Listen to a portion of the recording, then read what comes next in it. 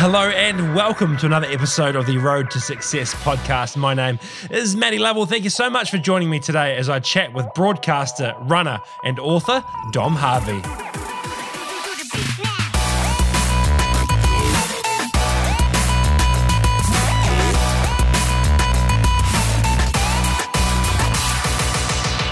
Dom Harvey, thank you so much. Matty, thank you so much. I can't believe we finally connect. It's like, we're like podcasting ships in the night. Although I must admit, I feel like a little bit of a, late starter or a fraudster compared to you. You've been in the podcast game for years. Well, I've been trying for a while. That's probably a better term for it. But yeah, I've sort of been trucking away at it for a while. But certainly not. You'll be more experienced than me already at podcasting, I'd say. How many podcasts have you done now? How many episodes? Been doing one a week, so it's like 35 now. Since, I think this is my 36th. So. Right. just. Well, yeah. So I guess thank you, but also thank you for having me. As we've kind of been trying to make this happen for a while, but normally this is done at my house, but you've invited me into your living room in your house. It's great to finally connect, and great to see you here. I'm a big fan of your podcast, and a big fan of you. And what you do. Yeah, do I get the chance to ask any questions, or is this all a one-sided thing? Oh, it depends on the questions. Well, okay. Well, at the moment, I'm dealing with a knee issue. Like I went out for a 10K run today, and every step on that left knee, it was like an internal ow, like someone was gently hammering my knee with a rock hammer. Now, you had a kneecap thing. You had a situation where you had both kneecaps busted, and were told you'd never run again. Now, you mentioned to me just before that you went for a run today. How? How did you get through the other side? Yeah, that's a long story. Yeah, I don't know if I can help you with your knee, but yeah, it's a story in itself, that one. But what you were told you wouldn't run again, right? Yeah, that's what the doctor said. Yeah, and it was more that just made me, I guess, inflamed my angst or anger that I was sort of in, and decided that I would try and run a marathon. When I was on the hospital bed, all dosed up on ketamine, and didn't really think it was possible, but just sort of committed to it over a while. And long story short, got there in the end, and still running. Running's helped me a lot for other things. So physio, rehab, ice baths, cortisone, everything. Surgery, as you can imagine. With the broken, so both kneecaps are fractured, and so it takes a lot of physio, a lot of stuff, but. But the interesting part, was the mental challenge, which you don't normally. An injury, if someone is either a sports person or someone that exercises regularly, is the mental challenge of the recovery is often far greater than the physical element, and we don't even talk about it, let alone acknowledge it or even think about it. You break both your kneecaps, the last thing you think of is, this is going to be tough mentally. You just think, gosh, my knees are sorted. So it was an interesting journey for sure. But I'm always a believer in character building. And I think that, you've interviewed a lot of interesting people with really good stories. And I think that the people that have been through hell have a different perspective and maybe even a skill set that allows them to do things that they maybe otherwise wouldn't. Yeah, I'd agree. A skill set that they were forced to develop, usually through no fault of their own. Yeah, correct. So, so unfortunately, I probably can't help you with your knee injury. Well, you're like the last 3 physios I've had. Okay. It's frustrating, isn't it? An injury, like you sort of does your head in, doesn't it? Oh, mate, I know what you're saying about the mental thing as well. Like it's tough. Like I'm sitting on the stationary bike for an hour a day just moping. But I'll get there. I've said to physio, it's like, I've had to cancel some events. I was supposed to go to Rotorua for the marathon last weekend. I'm supposed to go to Stewart Island next weekend for one, and all these events are coming up on the calendar, and I'm having to dip out of them. But I'm taking a more long-term approach. It's like ideally I want to be running for the next 20, 25 years if I'm still alive. So if I have to scrap a few events that I was really excited about, then so be it. Yeah, that's the better way to do it. That's when you're younger, you can get away with being a bit more responsible with your body, but as we get older, you sort of start to recognise that it needs a bit more time. Yeah, that's so true. My days of charging along with joint pain and saying to myself, "Pain is temporary, glory is forever." They're gone. You got to listen to your body. Yeah, you did right. Yeah. So we've actually met a few times before. I worked for MediaWorks for a number of years down in Christchurch as well. I don't know if you remember it all. I think I picked you up from the airport, maybe when you're down for one of those like nude weddings or whatever, one of those promos. Oh my God, amazing. Yeah, down in Christchurch. And so it would have got to be, 12 years ago now. So we sort of crossed paths back in the God, what a small world. It was. Yeah. And yes, I spent about 5 years, I think, with MediaWorks, just looking after the rock in Canterbury, so a bit different to your career in radio. And so I guess, like most people listening are going to, have a fairly good idea of you and what you've done, but it'd be good to sort of paint sort of the story a little bit of, before we get into what you do now and some of the other stuff that you've got going on, just, I guess, understand a little bit about, where you came from. So did you study radio out of high school? Did you? No, I didn't. It was like the I suppose late 1980s, and I went on a school field trip to a station in Palmerston North called 2XSFM, and the guy that was on air at the time, he had like a pair of Canterbury shorts on, a T-shirt, was smoking a ciggy, had a CD spinning, I guess, and it just blew my mind, because up until that point, my perception of work is something that you did but you hated. I saw my dad every morning put a suit on and sort of grizzle as he left the house to go to work, and then he'd come home and it'd be miserable at the end of the day, and no one was allowed to talk to him until he'd had his first beer and had to flick through the paper. So to see this guy sitting there playing some tunes in weekend attire, it sort of blew my mind, and I thought, that is the job I want. And when I got there, I realised there's more to it than just that, but that sort of planted the seed. And then I ended up through Palmerston North Boys High School. I ended up doing I think it was called like a work transition or work experience thing, where one day a week I'd get to go into that very same station, 2XSFM, and just help out, file some records, basically make a piece to myself. And then when I was midway through my seventh form year, when I was 17, the guy that was doing midnight to 6 at that same station, he got fired for this is a whole other story. Doing weird stuff between midnight and 6 a.m. So the general manager had been out at a dinner somewhere, so he came back to, I don't know, call a taxi, I guess, maybe it was pre-cell phones, and walked up the stairs to reception, and the midnight to 6 guy had his feet dangling out of one of those like plaster ceiling panels. So lifted it up to like climb through the roof into the prize cupboard to get compact discs or concert tickets or whatever. So he was fired on the spot. I was there. I suppose they knew me. They trusted me. It was a job that, they had not a lot of money to pay, so you didn't need to be good or experienced. And they threw me in, and then the rest is history. Wow. And I was terrible at it too. I was awful. This isn't some false modesty or anything. I was terrible, and it was one of those things. By that point, it had been maybe 4 or 5 years that I decided I wanted to do this, and then you start doing it and you realise, I suck. I am shit at this. Yeah, and I guess radio is one of those things, right? Because it's out there, like you record it and then you can listen to it back. It's like a lot of work that you do, a different occupation. You might not. It's not as out there, right? It's like you finish your job. If you're an accountant or whatever, you do your job and then it's gone. It's not like you can't listen to it every day and you're not criticised about it, and you're not playing it back with the program director listening and critiquing everything you've done. So it is certainly an out there job. Because that's a funny thing, because like no one really feels comfortable hearing back the sound of their own voice, and even if you're in radio, I think it's no different. Obviously, the more you are forced to do it, the more you get used to it.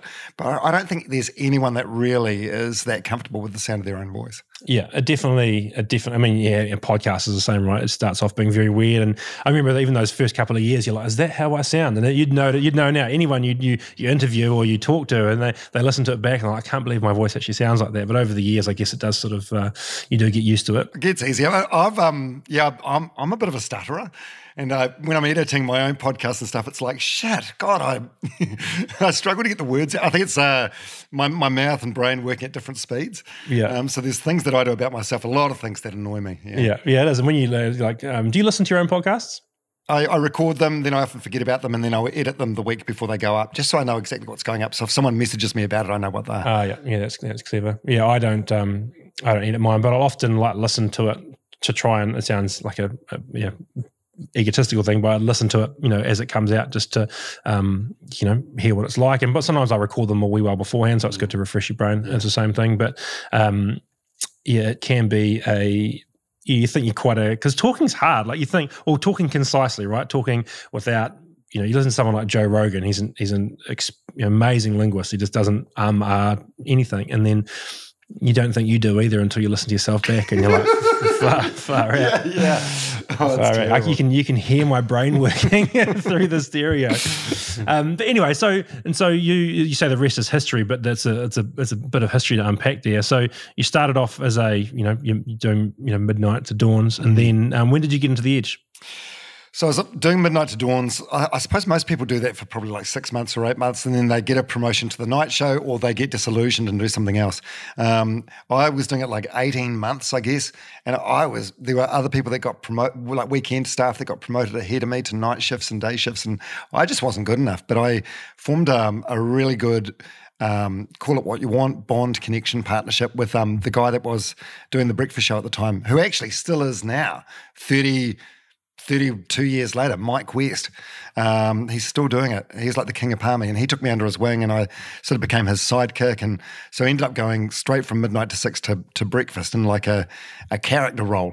And Mike and I did the show together for like 10 or 11 years, and he sort of taught me everything I know. And then then I went to the Edge, and that was 2001. Wow. Yeah, so I've only worked at those 2 stations. 2 jobs, yeah, wow. And then that was 20 years with the Edge? 20 years. Yeah, far out. Even though I think that, you've been in radio, what did you say, 25? 30 years. Yeah. Like how much must the industry have changed since then? Like even regardless of technology, right? Just the thing, I mean, you look at now and like radio shows are all filmed. Like imagine planting that idea even 10 years ago. Yeah. Yeah, the social media clips and whatever else, they're a massive part of marketing a show now. It was when I started, it just wasn't even a thing. Yeah. The changes have been tremendous in terms of the content and stuff as well, like stuff that I think about stuff that we did back in Palmerston North in the 90s, Mike West and I. Some of it was probably okay, but you'd hear it now and you'd think, oh, that's cute, that's very 1990s sounding. Yeah. Some of it you'd be like, oh my God, that is so offensive. How did you get away with doing those accents and saying those things? Yeah. It's probably the same with a lot of things though now, isn't it? You can't get away with the same thing you could, a number of years ago. And so you've pretty much either been doing a mid-dawn shift or a breakfast shift for your entire working life. Correct. Shift work. Yeah. Or like just been an early morning shift. Like, are you like? I guess your body gets accustomed to that, but like to 90% of the population, waking up at 4 a.m. and finishing work at 10 a.m. or at least on air at 10 a.m. is a bizarre thing. You just got completely used to it. And how's that changed now? Has it been a weird transition? Oh, Matty, that was a big fear. So one of my uncles, Uncle John from Levin, he was a dairy farmer, and when he retired, he was still on the early morning milking body clock shift. So I thought that was going to be a thing for me, like I'd be institutionalized for life. Fuck no, not a problem. Like last night I was in bed at 10 o'clock and I planned to get up at like 6 and maybe head out to the beach for a beach run to try my knee. But I just woke up naturally at 8, so I stayed in bed till 8. So I fell straight back into a normal routine, and it's been really nice because there's one of the questions that breakfast radio announcers hate is, do you have another job? Because people think, oh, you finish at 10 a.m, you could have another, and you probably could, like technically have another job, but the amount of work that goes into that if you want to do it properly and do it for a long period of time is it's quite a lot. It's quite substantial, and it comes at a huge personal toll as well. Like I don't know, some people are probably better at this than me, but when I was doing it, I always made sure I was in bed by 9 o'clock at night, and that meant you could never go out for dinners with people on weeknights and stuff. And it got to the point in the last 5 years where even if there was a concert that I really wanted to go and see on a weeknight, I just wouldn't because, I needed the sleep.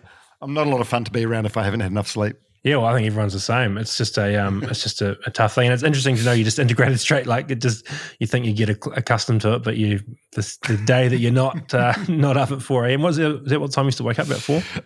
It was 4. Like and then it got later and later. Like in the final 5 years, it got later and later. Yeah. Like just 5 minutes here and there. Yeah. But up until about 5 years ago, I'd get up at 4, shower, do 20 minutes of TM, which is transcendental meditation, and then just go to work. And then it got harder and harder, and it was like, oh, even though I knew it was the best thing for me at that time of the morning, it was like, oh, I'm going to drop the meditation in exchange for another 20 minutes in bed. Yeah. And you still meditate? When I was doing it 20 minutes twice a day, and I'm out of the habit, but I should get back into it. How did you start doing that? I did a course. It's like TM's got to be learned. It's got to be taught a certain way, and it's a bit controversial because you pay. Well, at the time, it was like $1,500, I think, to do the training. And some friends of mine that did other meditation, they're like, "Bro, that's not in the spirit of meditation. Like, meditation should be free to all. Blah blah blah. Get this app or read this book." But I really like the idea of TM because I heard one of my radio idols, this guy in the States, Howard Stern. He's done it for like 20 years. I heard some interviews with other celebrities like Jerry Seinfeld and Hugh Jackman. They did it, so I decided that's the one I wanted to do, and I found it great. Mm-hmm. But yeah, it's 20 minutes twice a day, but it does calm your mind. Yeah, like I found when I was doing breakfast hours in particular, the afternoon one, it was as beneficial as having like a 1 hour afternoon nap. Yeah. Do you meditate? I go through stages of it. Like I used to do it a lot more. I've got 2 kids, 2 young babies now. Okay, that's a no. And you don't do anything. They certainly provide challenges that restrict time a little bit. I mean, like you can always get up earlier, and there's always time. You still your phone reminds you how long you've been on social media, and you're like, God, I could have done so much productive stuff in that time, but not as much anymore. But I go back to it. Like if I go through a time at work where it's really hard and my brain's just all over the show, I'll certainly go back to, some form of meditation or breathing or relaxation to try and calm me down a little bit and focus, as it does help. But I didn't know you were into meditation. I didn't know that was a... Yeah, I loved it. It's one of those things I'll definitely get back to. I don't know why I haven't. It's just like a habit. You get into a habit, out of a habit. But your team, I found it great. So you get given your own personal mantra. So there's like 15 or 12 that they choose from, and they just give you one, and it's basically just a sound that you say to yourself over and over again. So I suppose in a way it's like a form of self-hypnosis. Yeah. But you wouldn't even, if anyone's listening to this that doesn't do it, that wants to, you could just get an app or even just shut your eyes and, just be mindful with your breaths, like count in 3 through your nose and then out 3 through your mouth. Yeah. Do that over and over again. Yeah, Calm's a good app, and there's like Headspace is a good one. There's some good places to start rather than going and jumping in and spending a whole bunch of money on a course. Yeah, this was a while ago, so it's probably over 2K now. Yeah, inflation, right? Yeah. With your time on the edge, the radio is quite interesting because it's marketed. Each station has a clear demographic. And the edge was clearly like a younger female audience. And as you got older, was it like the things that a 20-year-old female finds funny, entertaining, and relevant are different to the things that a 40-year-old male finds fun, entertaining, and relevant? Yeah. Like, did you notice a change in that, or is it just so caught up in your persona and what you're doing that becomes it's your job, or is it as you get a bit older, is it still is there a challenge to try and relate to an audience that is a bit more distant from you now? I suppose so. That's a good question. I mean, the thing is, I was always surrounded by other people that were either the correct sex or the correct demographic. So, so there was the content that we did. There's always a number of filters that they went through. So I was like a mad researcher and preparer, and so I'd find a whole lot of stuff online that and it's always lucky that I quite liked pop culture, so I never found it too much of a strain. So I'd find stuff, and then if the girls at work, producers, co-hosts, whatever, were like, that's not really good, then I'd never sort of fight it. I'd put the ego at the door and say, okay, you guys know better than me. But yeah, that was a funny thing because I pop culture and being on top of all that stuff was so ingrained in me. So I did wonder how that would be if I'd be like scrolling through Daily Mail as I lie in bed every morning going, oh shit, that's a good thing to talk about. But I've managed to switch off from that completely. I can't tell you the last time I went to TMZ or Daily Mail. Earlier this year when one of the big pop culture moments of the year happened at the Oscars when Chris Rock slapped Will Smith.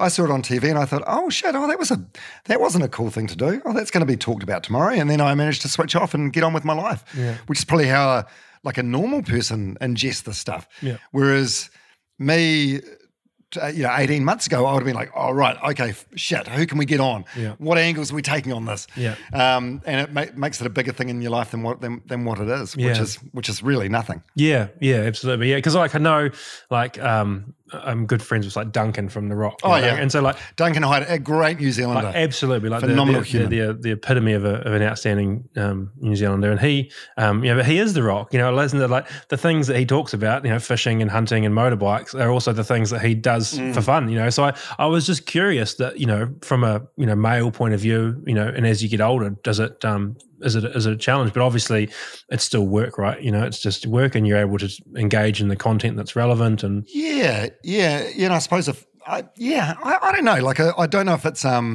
necessarily like the be all and end all. In terms of, like, I used to really like watching David Letterman, and he was like 75 or whatever. And I wouldn't be like, well, I'm not going to watch this guy because he's 75. It's like the Wiggles. Imagine if to be a Wiggle, you had to be the same age as your target audience. Very good point. Yeah, very good point. So I feel like it's what I don't know what you're saying. You totally. Like I don't know. Yeah, what you're saying totally makes sense. The Wiggles actually did an R18 show. Did you know that? I went to the Wiggles. I went to the non-R18 show with my daughter, but they did an R18 show. What was it? I have no idea. Like Jeff, wake the fuck up. I don't know how it happens, but I think they just do the songs like that they.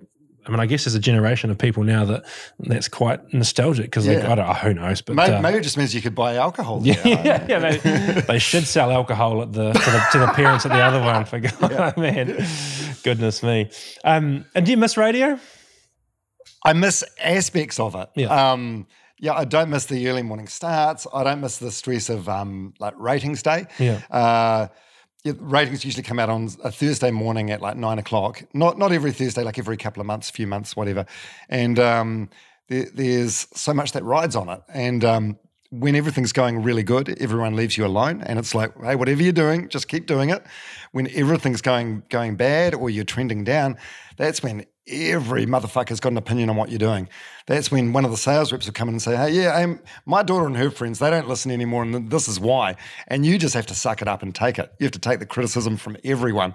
And often there's numerous factors. It's not just because of the 1, 2, or 3 people on the microphone. It might be the music, might be the promotions, it might just be like seasonal flavouring, and another station's more popular than you. Yeah. So I don't miss aspects like that. What I do miss is being in a really good team. When you do like a really, really big promotion that you've built up for a while, and then you do it, like whether it's one of those weddings that you talked about before, or whatever it happens to be.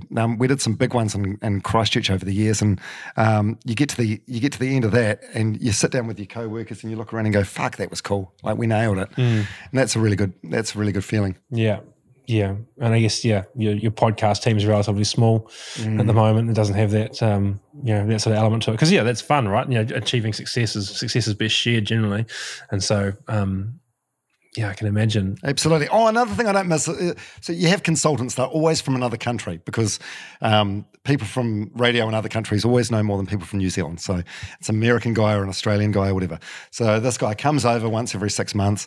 He'll listen to one morning of your show. Then he'll sit there with pages of notes tearing you apart. And it doesn't matter if it was like you might be like, well, it's a Wednesday morning, there's not a lot going on. There wasn't anything big for us to sink our teeth into. No one slapped Chris Rock, whatever. But he's like, yeah, I'm not feeling it. I can see why. And that's soul destroying. Yeah. And I guess, and because it's you as well, right? Like it's there's so many other elements to it. It's your name on the show, and it's like there's a lot of 100%. It's basically saying people don't like you, and we need to find out why. Yeah. And it's hard to not to take that person. Because it's not like, your accounting work is not very good at the moment. It's like, it's like, hey, your personality is whatever it is, and it can be hard to take. And the thing for me and my personality type, I'm a bit of a perfectionist. So if the ratings are bad, then my only solution is I need to work harder, or I need to do more, which is not overly healthy. But it's just how I'm sort of wired. Yeah. Why did you finish up? What made you decide to? Just the time felt right. 20 years. Yeah.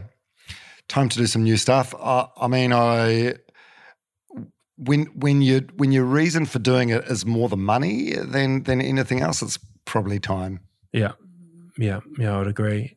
And you've sort of transitioned. Was the idea of the podcast, was that there before you left radio? Yeah, that's been there a long time. Yeah. But it's one of those ones I think I just never would have got around to it. I mean, you do it as like a hobby, and it's bloody hard, eh? Like it can be as time consuming as what you want it to be. Yeah.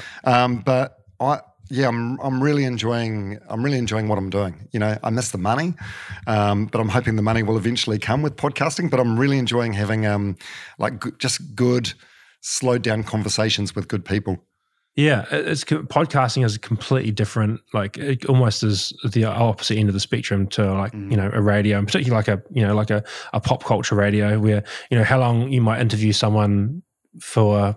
They might be there for 15 minutes. There might be 3 or 4 minutes of audio that goes to air with them. Yeah, it's quite funny. I heard Tom Hanks do a podcast, and he described like doing like a radio interview or a TV chat show interview as a performance act. He said it's not an interview, it's not a conversation, it's a performance act. Mm-hmm. It's like that they're going to hit you with 3 or 4 questions that probably have a joke contained. You need to come back with an answer that's probably got a joke contained, and then it's done. So it's a performance act or a transaction. And I thought that was spot on the way he surmised it. Yeah. So we'd have in radio like say 5 or 10 minutes with Ed Sheeran, and ideally you'll get some exclusive. Like he will tell you that his wife's pregnant again, even though he hasn't told anyone else, and then you'll make it onto like TMZ or Daily Mail. Yeah.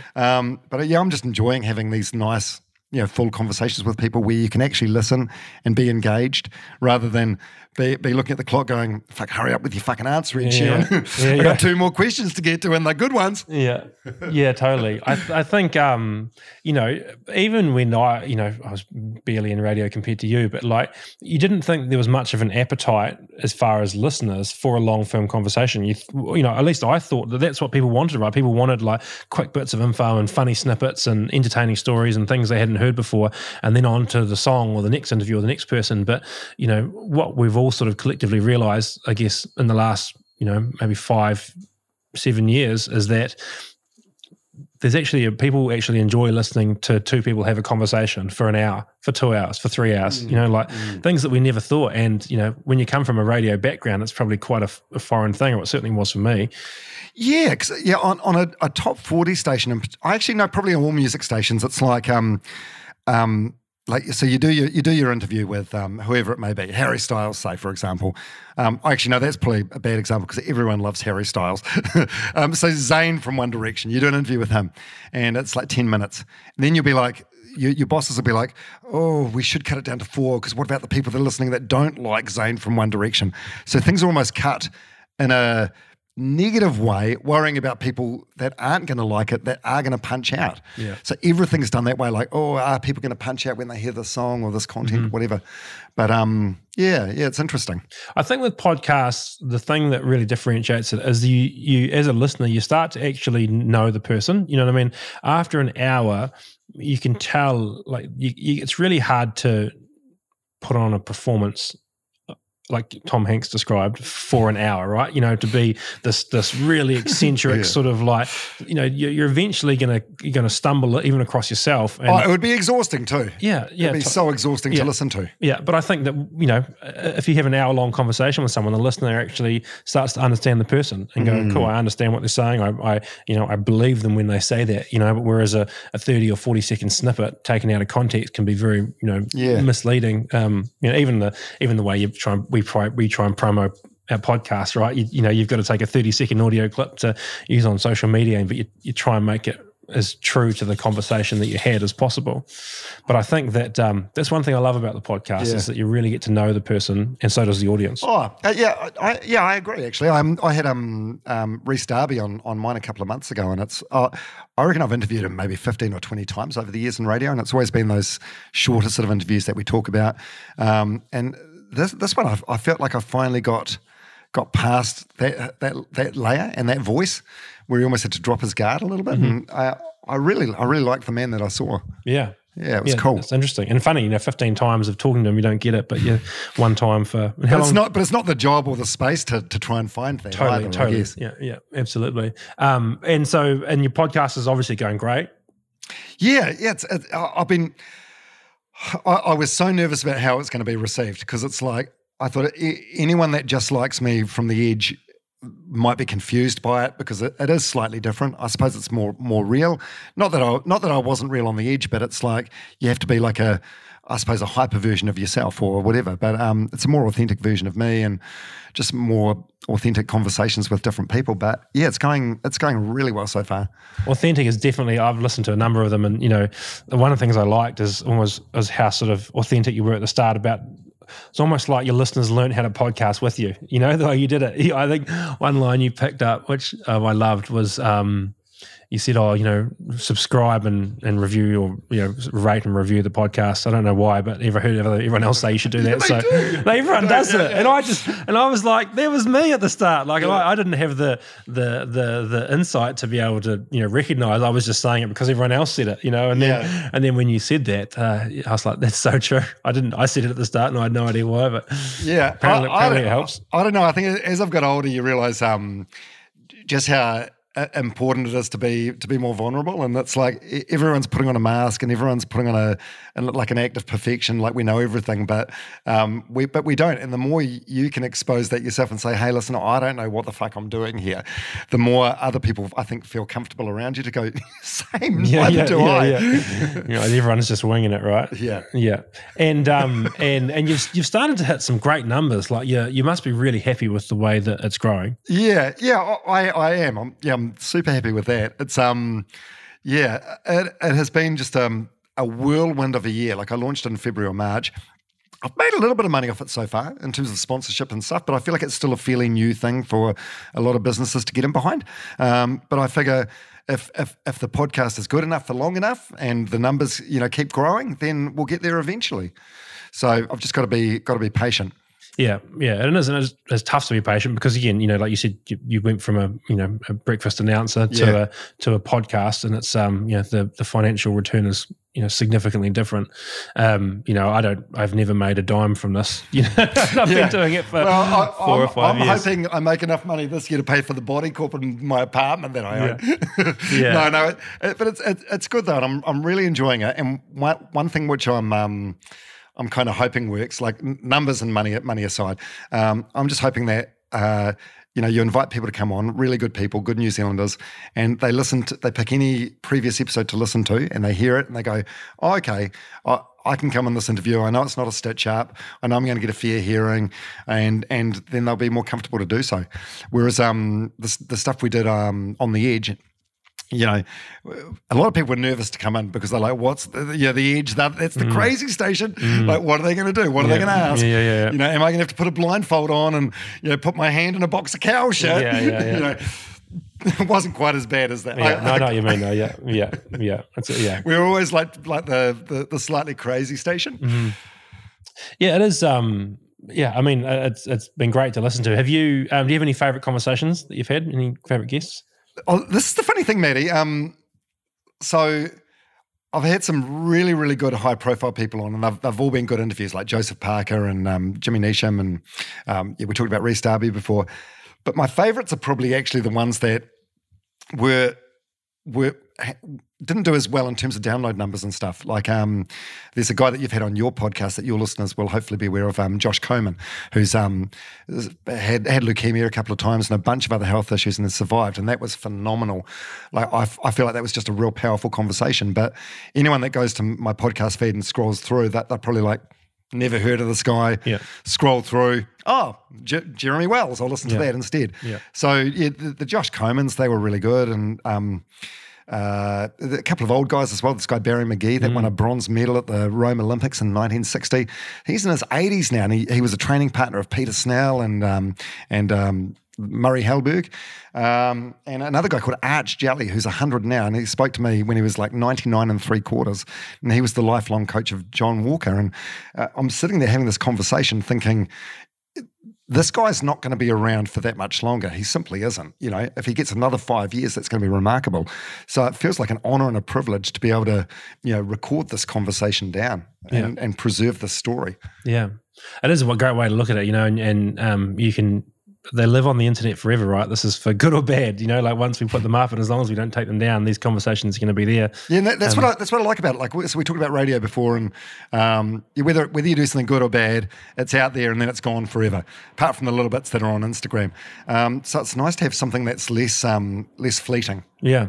And like I've got I've got 2 young daughters, and they probably never will be interested, but like my granddad passed away recently, and I was sitting there going through old photos, and I was trying to think what he was like when he was my age, when he was 20, and like looking at these photos of him playing rugby and all this kind of stuff, and it's like I would love to listen to a podcast of my granddad when he was 25, 30, like talking about his life. And so I hope that one day, like, it might be interesting for my kids or grandkids or whoever, someone one day to look back and go, like that was Dad when he was 30 or whatever, like just hear how you were thinking and what you're up to, and whether it's kids or family or friends or anyone, I think that it lives there forever, and maybe they'll despise it and they won't want it. How old are your kids now? 3.5 and 1. Oh, okay. Oh, so they're still at that age where they like you. Yeah, they still like you and they want to be around you. And enjoy that moment. Yeah. I don't think it lasts forever. That's for sure. And you got to try. No, isn't there always a period there where you're going to be the biggest dick in the world? Yeah, and that might last for 30 years. I don't know. Yeah, but that's got to be heartbreaking. Oh my goodness. And it's really hard trying to be. You're busy and there's things going on. You want to try and be present with the girls, but at the same time you've got to try and do other things, and you just know that. One day the switch is going to flip and they're not going to want to, run and see you when you walk in the door. And, so yeah, you try to make the most of the time. But, although the funny thing is, I think it's just this, I don't know, I think it's the circle of life. Like even if you were the most attentive dad ever and you dropped everything else and you doted on them 24/7, there's still going to become a point where they just want to be in their room with their device. Yeah. Dad, go away. Yeah, totally. No, you did right, actually. And then, they sort of, maybe they come back full circle again, and, like most people do with their parents, I guess, you sort of grow out of that phase and you become, friends. More sort of peers again. And so maybe that'll happen. But yeah, I think that the idea of podcasts sort of being out there and, you also never know. It's like, I also think, someone like with you, at your level, interviewing Josh Coman, it's like, yes, maybe people aren't going to flick through and know who he is, but one day someone will listen to that, and it's almost like you're helping grow his story, his message. And not only that, that's a story that other people will benefit from knowing, like someone like the hell that he went through. There's some lessons in there that he's learned that can help other people, and if I ever, come across someone that was struggling with a similar illness or a similar situation, the first thing I would do would be like, hey, look, go and listen to the story about Josh. And so I think that even though they might not be the most popular episodes compared to, a household name, it certainly is still good to have out there. Yeah. Oh, he is such a great man. It's such an inspiring story. It's like, no one gets through life scot-free. Like, we're all going to get some shit thrown at us to some degree at some point, but he just had shit thrown at him, and before having the time to wipe it off, more shit thrown at him, and that cycle continued over and over again over so many years. It's, I'm such a big fan of Josh Coman, like how he got through all that, and he's so nice and positive as well. Yeah, he's certainly inspirational. Has anyone said no to you? Don't have to say their name, but no. Gemma McCaw. I'm friends with her on Instagram, so I messaged her saying, "Hey, would you and Richie want to do one?" And she's seen the message and didn't reply. So you can take that as a no if you want. Yeah. But I think that's the only one. Yeah. I don't know. The straight rate's pretty good. There's a couple of people who you go backwards and forwards, and you could never tee it up for whatever reason. I suppose it's a bit of a time commitment. Yeah. But no, the straight rate's really, really good. Yeah. Yeah. I was when I reached out to you, I was slightly confident. And I was like, he'll do it because he knows what it's like to have to ask people. And like, I was like, it is hard. I mean, it's funny. It's funny. Like, some people, I find that the people you least expect to say. You most expect to say no, end up saying yes. Like Michael Hill, he just said, yep, we'll do it tomorrow, 10 a.m. I was like, okay. Awesome. You just say yes, and you move everything else around to do it. And then there's other people that I've been trying to lock down for, they say yes, and then it's hard to go back and forth for a long time. And it is hard, particularly, when you're in different cities or, trying to make different schedules work. But it's part of the process, I guess, right? It is. It's a learning. It's a learning, but it's a good learning. I'm really enjoying it. Yeah. And what's your goal with it? Like, what have you sat down now and gone, this is where I'd like it to be, or?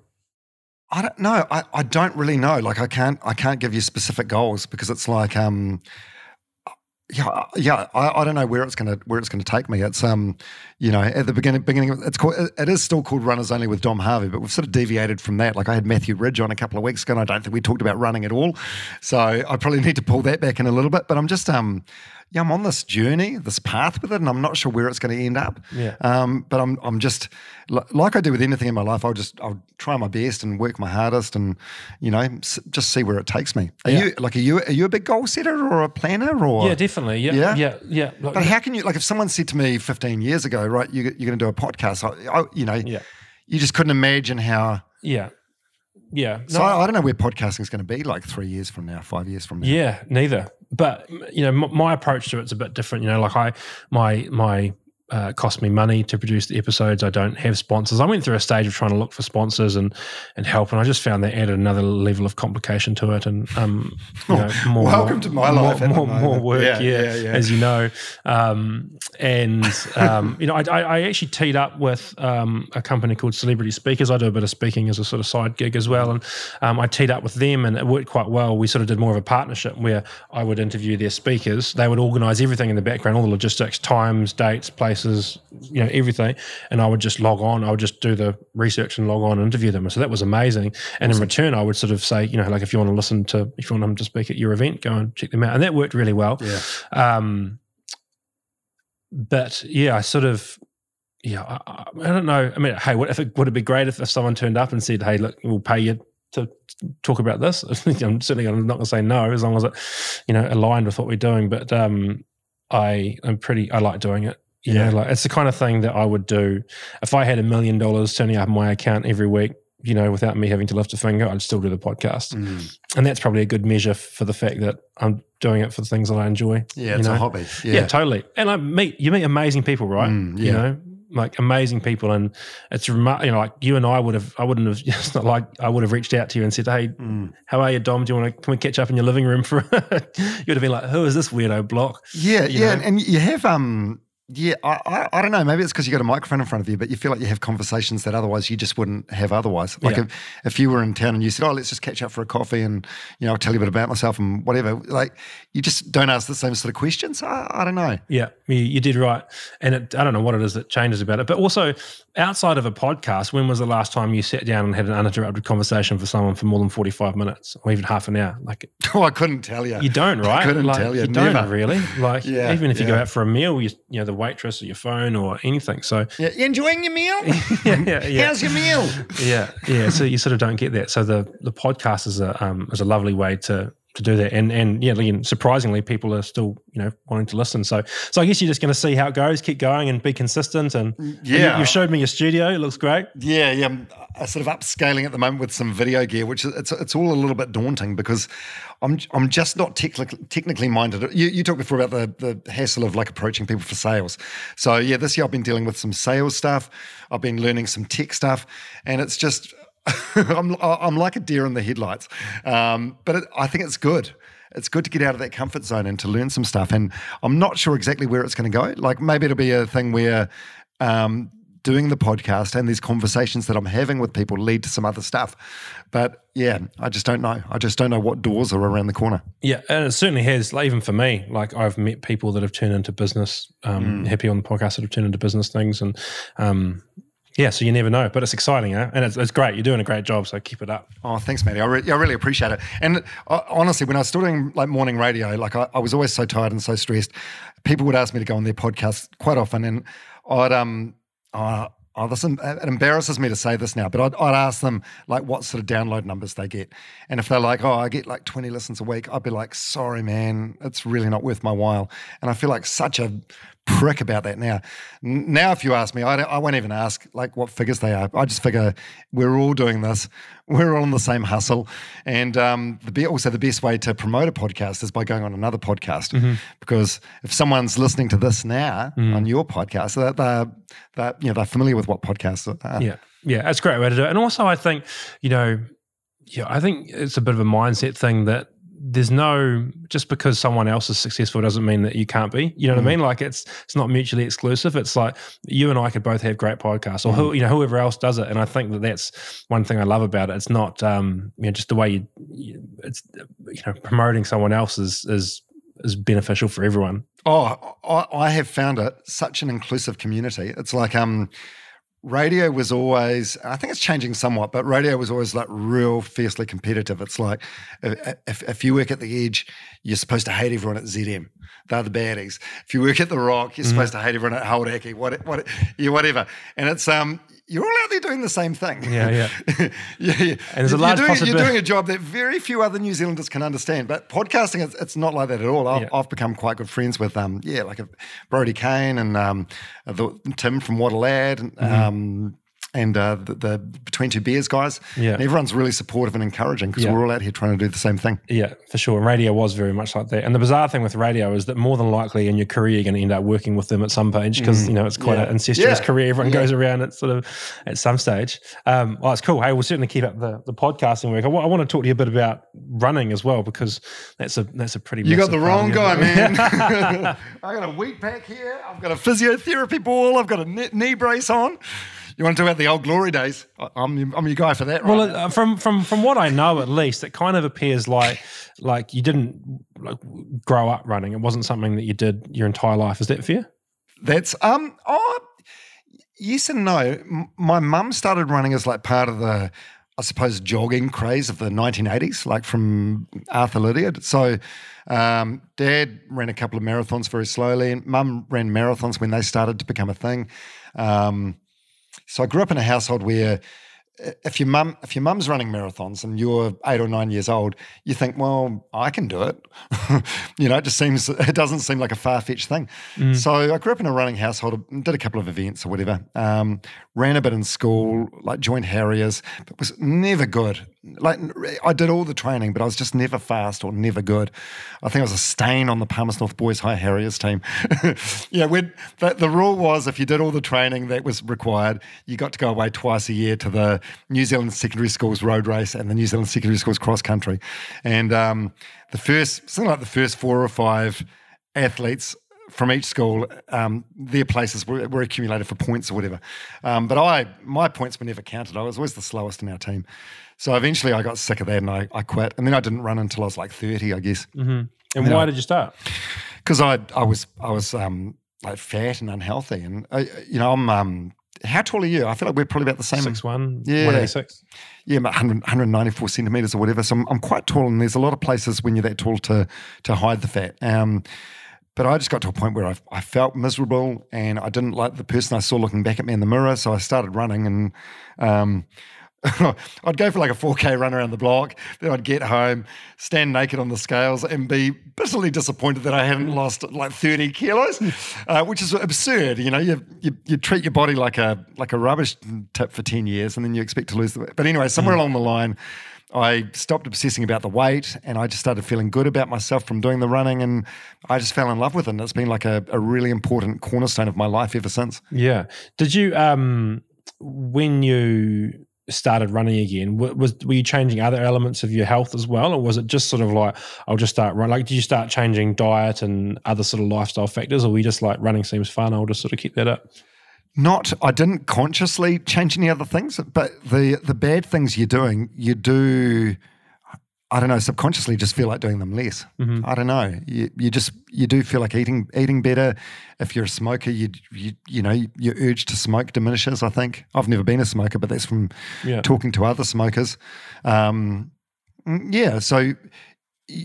as you become more entrenched in it, and I suppose your sense of well-being, because that for me is probably the main thing, the mental well-being I get from running.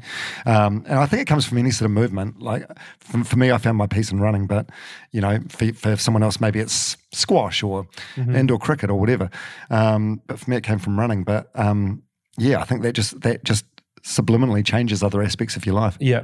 And was there like when you started, because running sucks to start with, like, you know, it's just like, and I love about running, I've mentioned it a few times on here, but any sort of semi-endurance, you know, things I enjoy, because I find that, particularly when you're running, there's one voice in one ear that's just like, your whole body is like, you know what you should do? You should stop.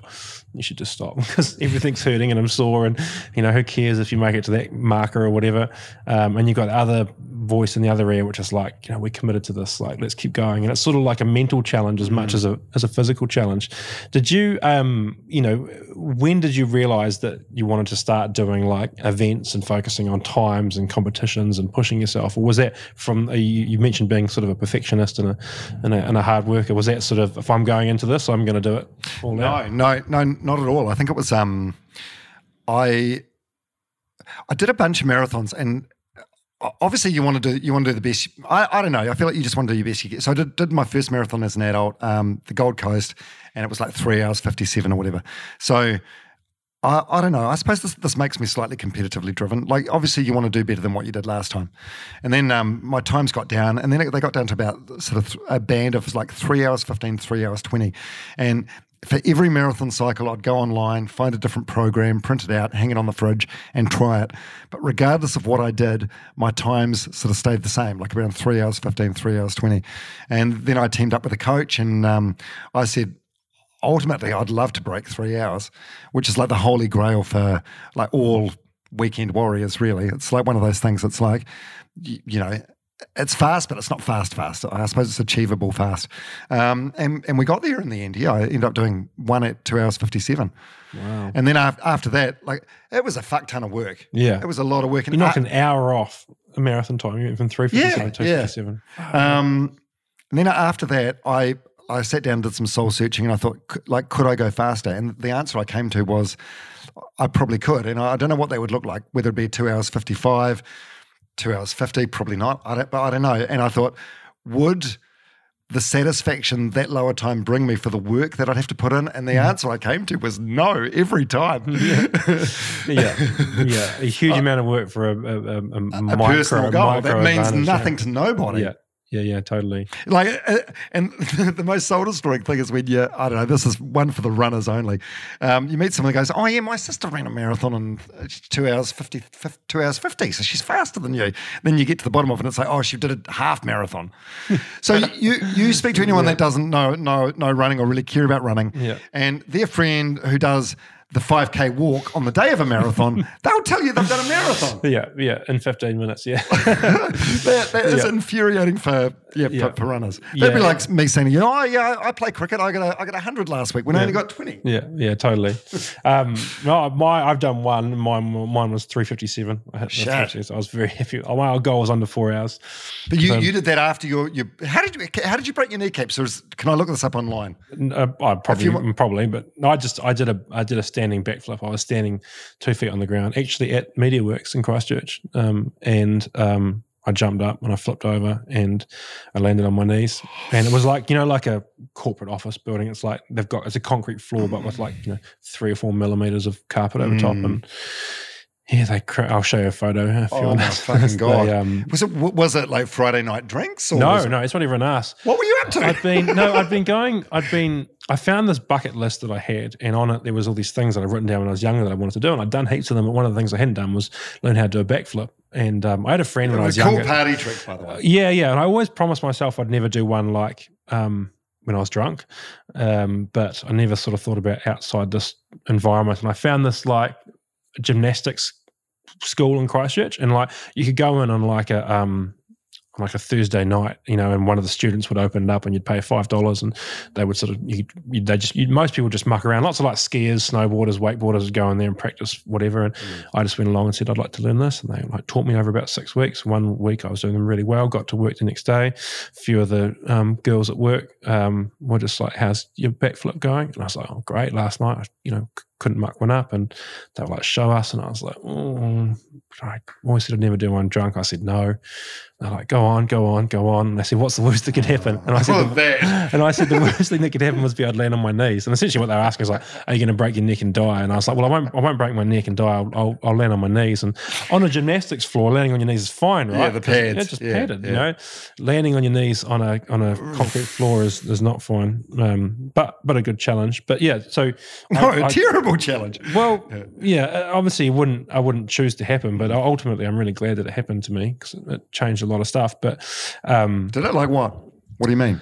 Well, my girlfriend at the time, you know, I became a pretty horrible person. You know, like I was in a wheelchair for a while, and you're just depressed and feeling sorry for you. Huge bout of depression. Yeah. I got caught up in the Christchurch earthquake quite badly as well. That was the same year, and I just had all this sort of stuff. I had a bit of PTSD from that, and then the stuff with my knees, and I was in a wheelchair, and like I really wasn't a very nice person. And she was like, well, you know, you're not even helping yourself. Like, I'm not going to stick around. And I was like, shit. And, you know, I was like, that would make it worse. It'd be a real shitty year.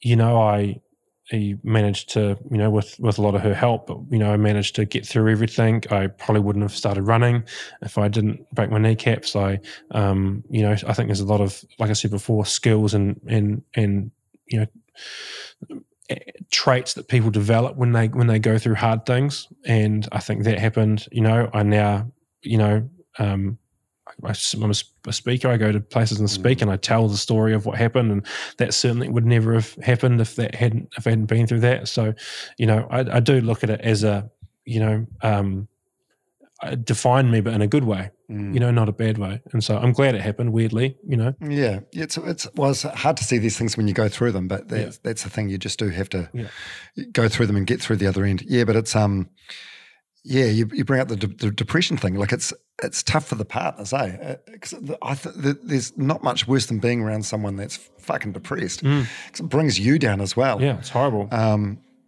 Yeah. And this is 2011, you know, there wasn't the same awareness around mental health that we have now, you know, so I was just a dick. That's all it was, you know, like there was I didn't have it. It wasn't until, you know, Sally said that she was, you know, had enough, that actually went to a doctor, and they were like, oh, like it's obvious, you've got depression. So did they check on antidepressants? Or? Yeah. Are you still on them to this day? No, so I was on them for a few years, maybe like 3, and we ended up going traveling, and we after the earthquakes and my accident, we sort of like, you know, carpe diem sort of stuff, and so we left and moved overseas, and I was on them for a long time, and I tried to get off them quite a lot, and each time I sort of stopped taking them, I would feel the same again. Yeah, that happens a bit. Yeah, and so I never had much of a strategy to try and stop taking them.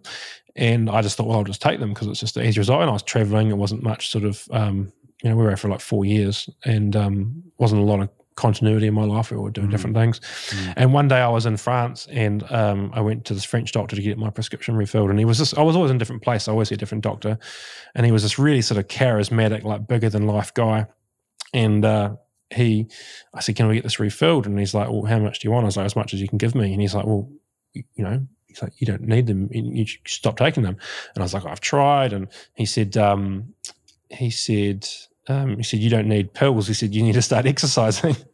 And I was like, were you out of shape? No. He just said, I mean, probably not great shape, but you know, but not. He's like, oh, I mean, it was all in this like slightly. I won't do a French accent, but it was on a French accent. I think you can still do that without being cancelled. Very broken sort of English, you know. And he's sort of telling me, he's like, don't, you know, no pills, exercise, start running.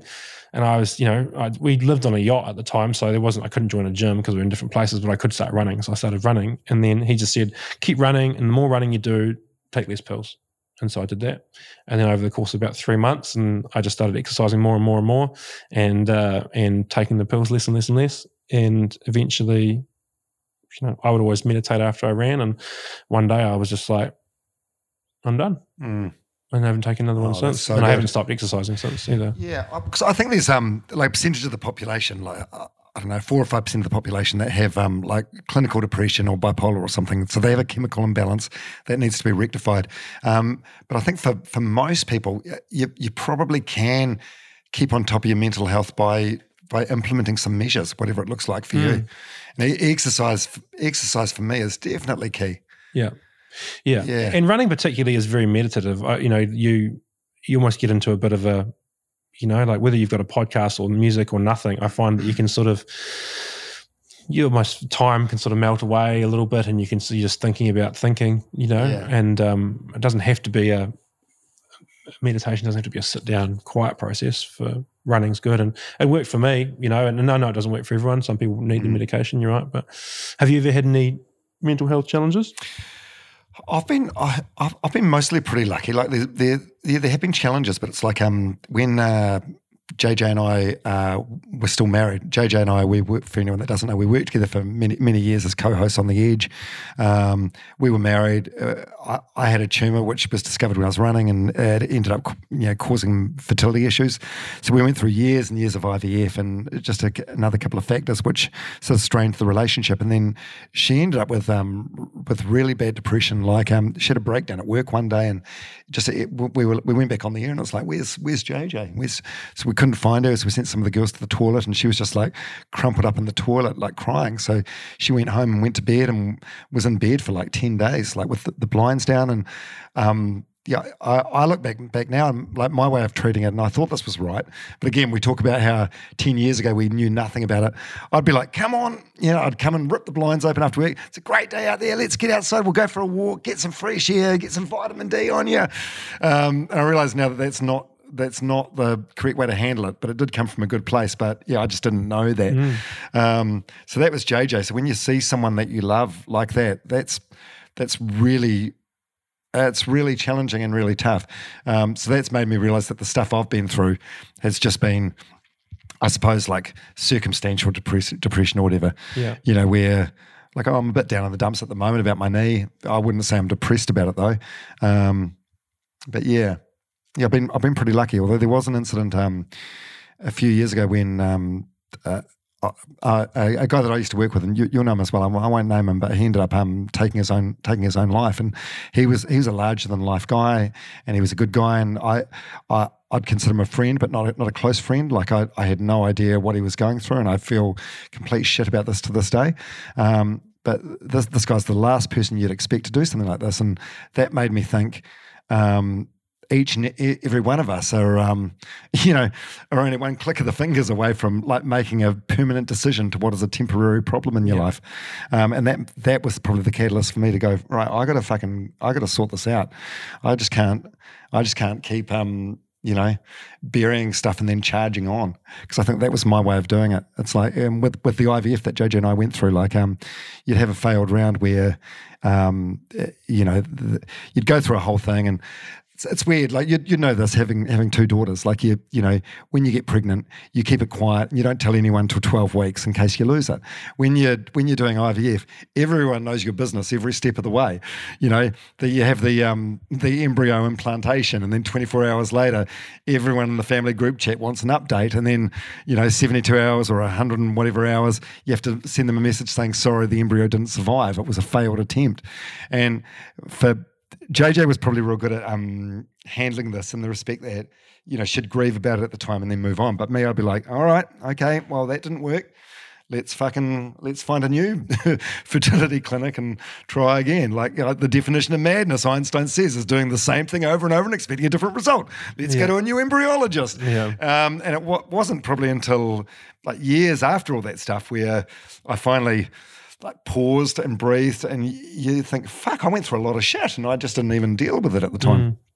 It's quite a Kiwi thing, I think, though, right? Is that sort of like you said, that you come in and open the curtains and sort of like, let's go. Come on. That's kind of like the not man up, but kind of pull up your bootstraps. Yeah, it's and that's kind of what we thought was the answer for things like that. But I thought it was the right thing to do. When the right thing to do would just be lie down next to her and say, hey, listen, I'm here for you. It sucks that you're going through this, but whatever you need, Absolutely, but everyone's like, well, there's got to be a solution somewhere. Let's go find it, and there doesn't have to be an answer to everything. Yeah, it's it's a weird, and I think that, you're right. You want to make sure that the foundation is there. I mean, we do a bit of work with this charity, and it's a huge amount of young people, and it's called the Inspire Foundation, and they have a network of about 300 different grantees now, which we've funded over the years. And someone came to us a couple of years ago and said, "How many suicides have you had?" And we said, "Well, we said none." And they said, "Oh, well, 300 people under the age of 23, like you're statistically well overdue for a suicide." And we were sort of like, what? And these are young, ambitious people. And last year we did Olivia Podmore, I know you've spoken about on some of your podcasts. Yeah, had Eric Murray on. He was a good friend of his. Yeah. So she was a grantee of ours, right? And it was a.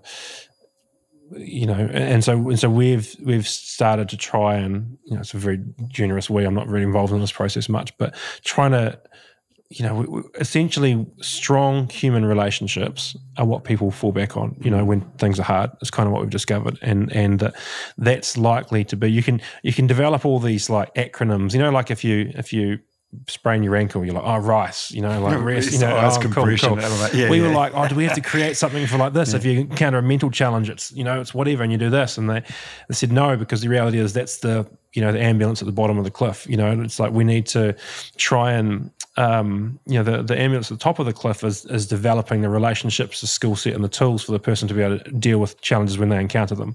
Because everyone encounters challenges, right? Particularly young people that are ambitious. And so, it's genuine, strong human relationships not only help you in that situation, but also it's almost the meaning of life, I think, the relationships you garner over the years of your life and the experiences you share together ultimately end up being, the things that you remember. Yeah, absolutely. Absolutely. Yeah, it's everything, isn't it? Yeah. Yeah. They say, there's a guy that I follow, and he says that, meaningful relationships trump everything. Regard doesn't have to be an intimate relationship, any relationship. And so, we want to, and there's a lot more people talking about it now, but I also think with a lot more people talking about it, there's also a lot more noise. Maybe it's not always helpful. I don't know what the answer is, but it's a bigger problem than you and I. But I think certainly people sharing their stories and a young person listening to someone that has been through something and recognizing that, hey, if they went through it and, I look up or admire them, maybe I can get through it too. Yeah, because I don't think anyone actually wants to take their own life. You know what I mean? Like it just goes against everyone's natural instincts. I think it's just like whatever a suicidal person is going through, they just can't see the end in sight. So they want to escape the pain that they're in at that point. Yeah. I don't know what the answer is, but I feel like the more talk about it, it's got to be a good thing. It's like I've got John Coohan on my podcast next week, and it's like you think he's been talking about it for 15 years. When he started talking about it, it was fruity. Yeah, it was a weird thing to talk about. We discussed that in the podcast, and he said, I didn't really want to talk about it, but my mum sort of forced me to, because she said, this could help change lives. But he was worried that people would think, oh my God, that's, he's a bit odd, a bit weak or whatever. Yeah, especially from his position, right, as a rugby player, big, strong, powerful All Black. Yeah. But it couldn't be a more powerful or emphatic statement to make, I think. Yeah, totally. It's indiscriminate, but yeah. And so, at least for me anyway, I've, with the running and exercising has and having good, someone that I can say, Sally, nothing's ever happened ever since, but, like if something was going on, I could definitely tell that I was stressed out or whatever. And so, strong relationships, and then having some tools like meditation and whatever you go back to if things, to get hard. And so do you have any further aspirations with your running, or is it just sort of like, keep enjoying it? Is there times or events you just want to do now? Mainly events. I want to get. I said to the physiotherapist, like she's like, oh, we'll get a cortisone shot in there, and we'll get you ready for the Kepler, because I'm supposed to do the Kepler challenge in December, and I still hope to do that. But I said to her, ultimately, I said, if I can't do the Kepler, which I got out of bed early in the morning to get my spot in because it's very hard. If I can't do that, it's not the end of the world. Ultimately, what I want is to be able to still be running when I'm in my 70s. Yeah. I want a long-term solution. And I'd like to go longer as well. more trail runs, more ultras and things like that. Have you done a few ultras? No, I did one called the Motatapu, which goes from Wanaka to Arrowtown. It's like 52 kilometres. So I thought, this is a good entry-level ultra. 10Ks more than a marathon. It's a good little entry-level one. Turns out it wasn't an entry-level one. It's the steepest fucking thing I've done in my life. I was standing at the start line at like 5 in the morning with my head torch on, looking around, seeing all these old people, like ladies with like the walking poles, and thinking, I'll beat her. And the first couple of kilometres I was on a flat gravel road, and I was, I was like in the lead, or very, very close to the front. Then as soon as it started getting steep, I was passed by just about everybody. I ended up it was the longest day out of my life. I was probably in the last 20% of the field because I just had no idea what to expect. So that was a very good lesson in humility. Yeah. It is. And just basically being dumb going into it. Yeah. Have you ever blown out? Had to stop? What do you mean blown out? Oh, and pulled out of a race? Yeah. Or like, just done yourself in and not being able to finish, or...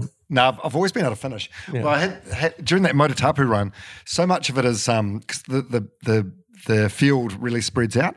So much of it you're running on your own, and you're not sure if you're on the right track. You're looking for these waratahs, metal poles with orange spray paint on the top, and you basically have to follow them. And sometimes in the tussock, they're quite hard to see. So I'm wandering along, can't see another human being in front of me, can't see another human behind me. I'm thinking, what am I doing? And you have like a little transponder thing that there's a button you can press in case of emergency, and it sends out the helicopter. But they let you know at the race briefing, unless you've got a broken fucking leg or you're about to die, don't touch that button. So in my head, I'm walking along, like coming up with a story about what I'm going to tell people for how I pulled out. And then suddenly you see a dock hut in the horizon with some people with reflective vests, and there's Coca-Cola and some lollies or whatever, and you refuel and you keep going. Yeah. It's just getting through. And I like to think of like running, in particular those endurance events, as like a metaphor for life. Like you have those dark patches, but you always come through the end of them. Yeah. And you just have to carry on and put one foot in front of the other. Yeah. It's very much a metaphor for life, right? Especially with a marathon, and I always share this, is it seems like it seems like 42 Ks is a huge distance to try and cover, but if you break it down into like just put one step, and then another one, and you keep going and you implement a few things along the way, you end up getting there, but it's very much a very metaphorical sort of event. And obviously, running's become a huge part. You read a book about it. You've written 3 books actually. How did that come? You just run out of things to be good at, and you're like, oh, I'll write some books now. Oh no, I don't know. I suppose I have some sort of self-esteem issues or imposter syndrome, or call it whatever you want. But maybe it was the way I was raised, or just being brought up in a small town New Zealand in the 80s. But you never sort of like want to poke your head up or say, oh, I can do this. But the publishing company, Allen and Unwin, they came into the radio station to do an interview. We were doing an interview with an author, and the publicist said, "Oh, you should write a book." And I'm like, "Oh, I'm not a writer." And she's like, "Oh, I'm sure you are." And she said we should go out for lunch. So we went out for lunch, and a couple of the people from Allen and Unwin, they told me, "Oh, we think you can do it. We think you just write a couple of thousand words, and then we'll see if we can do it." And they sort of told me I could. So then I did. And then they said, "Oh, you should write another." After I did the first one, I said, "Never again. It's so much work." But then they took me out for another lunch. "Oh, you should write another book. You're really good. It's really," and they sort of helped me craft the idea of the book and took it from there. So what was the first one? The first one was called Bucket List of an Idiot. Was first, so it was, rather than writing like a book from start to finish that flows, each chapter was sort of like an essay where I just did a bunch of dumb shit and documented it. But it was quite well received, and I suppose that and the belief of the publishers that were putting the investment in, that I thought, well, if they believe in me, I should believe in myself. Yeah. And then you wrote, was it Childhood? They were like. They said to me, "Oh, in your first book, the bits that were real funny were the bits where you talked about, like growing up and your family in the 80s. Could you write a whole book about that?" And I'm sitting there going, "No, I don't think I can." And they're like, we think you can." So I'm like, "Okay, where do I sign? Where do I sign for this pathetic amount of money that works out to be at an hourly rate of maybe $3? Yeah.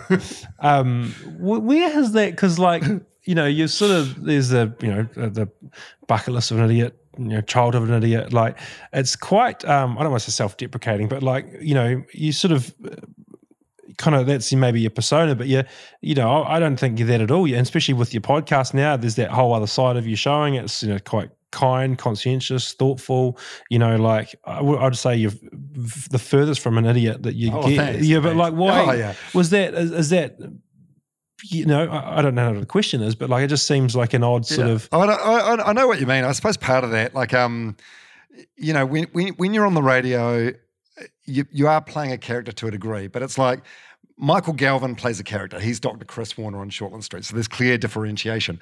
When you're on the radio, you're playing a character, but it's under your own name, and you've got to wear everything you do, good or bad. And that was, I suppose, my role on The Edge, to be like slightly provocative or a bit of an idiot or whatever. Mm-hmm. So I suppose that's where the titles came from, self-deprecating. I suppose I was listening to a podcast today with Lewis Capaldi, the Scottish singer. One called Diary of a CEO, which is a fabulous podcast. And he was talking about how his self-deprecating thing. And Stephen Bartlett, the guy that hosts the podcast, said, if any of my friends do too much self-deprecating talk, I pull them in and say, stop it, because eventually you might believe your own narrative. But I think maybe it's less so now, but definitely over the years in my radio career, it was a Kiwi thing. Like Jono and Ben, I think, at the Kings are doing this. They're like, someone's going to tear us down, so let's get in and do it first. Let's say we're failed TV stars before anyone else can do it, which is I don't know, it's not really a healthy way to live your life, but it's a very Kiwi thing. Yeah. Which is... Yeah, that's Rhys Darby in my chat with him. That's what he said. He said he gets torn down by other Kiwis and nobody else. Yeah, it is such a that's sort of why it's kind of safe pretending or saying that you're not doing well or that you're stupid or that I'm only trying this for a joke or like because it means that not that you tried and goes for a joke, but it means that if you fail, you weren't trying, and if you weren't trying, that doesn't really matter. Like you're not, you don't look stupid, and I think that's certainly something that happens with Kiwis is that we sort of like.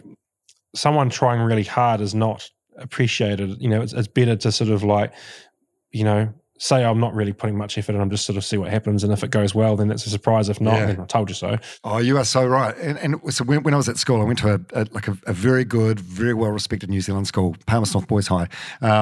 But people would call you a try-hard, and regardless of what you're doing. And I think back now, and it's like, what's wrong with trying hard? Like, trying hard should be an admirable... Should be a compliment. ...quality, but it's like, it's not. And I remember a few weeks ago I went on a podcast with Kimberly Crossman, who's done a bit of acting and stuff, and I remember I first met her like 10 years ago when she was on Shortland Street, and she was trying to branch out from her Shortland Street character and create a brand for herself, and she had her own embossed stationery. She had like pens which she'd give to people. I remember even making jokes on the radio show at the time about how weird it was, and I look back now and it wasn't weird at all, and it shouldn't have been. I feel embarrassed about my actions, like sort of calling her out about it. What she was doing was being proactive to create this brand outside of a Shortland Street character, which has proved very successful to this day. But it's a strange thing, isn't it? It's a strange thing. I think I've done more reflection over the since I've had my mornings back and my life back, and definitely more aware of who I am and what I stand for. Yeah, and to take that narrative away from other people and go, well, no, I'm not actually an idiot. I can be an idiot, but I'm not an idiot. Yeah, which is a cool thing. And that was I just thought, I was listening to your podcast and I was looking at your book titles and I was going, it doesn't line up here. But again, I think that the whole tall poppy thing, I think it's rife in Australia as much as New Zealand, and that's one thing that I find that foreign people recognise about New Zealand, which is sad. Like they recognise that there's a culture of not celebrating other people's success, rather than it's easier to try and mock them or make them mock themselves. It is weird. I don't know where that stems from. There's other things as well, like just not being, especially I think this is like Kiwi males, just not being able to have open conversations, which people in other European countries in particular are very good at. Expressing. Have you ever you been to therapy or anything like that? No. How did you get through the earthquake stuff? After the earthquake, Sorry, I'm hijacking your podcast. No, it's here. good. I think the conversations are interesting, right? And can I hijack some of your backstory for anyone that maybe doesn't know you? So what was the building? So you were in the heart of the CBD during the earthquakes, and one of the buildings that collapsed. Like you ran towards it when. I think human instinct, and most people probably don't know whether they'd be someone that leans in or leans out until it happens, but you ran towards it and you were there for a couple of hours pulling people out. Yeah.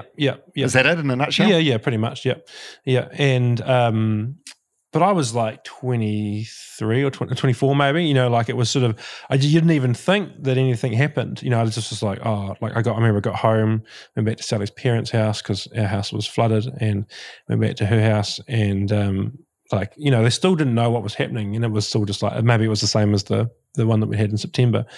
And I was just like, I'd seen some pretty crazy stuff. And so September was the nighttime one? September was the nighttime one when no one died. A few chimneys got knocked down, but everyone was fine. I remember putting up a post, like I had a bookshelf and like 3 books fell off, and I took a photo of it and posted it on Instagram, and I was like, earthquake carnage, you know, like as a joke, you know, like no idea, you know. And then so a lot of people still thought that was the case. And so I remember getting back to Sally's house about 9 o'clock at night, and I was just like, that's fucked. You know, like some of the stuff I'd seen. And luckily Sally's dad recognised that, you know, I probably saw some crazy stuff. And a good family friend of theirs is a guy called Gilbert Anoka, who's the he's a real estate guy and a mental skills coach for the All Blacks. Correct. Yeah. And so the next morning at about 9 a.m, Gilbert walked into their living room and sat down and looked at me and said, "You've seen some fucked up shit." And then I just burst into tears, and I didn't even know like what was. I've never shared that story, like but I've never.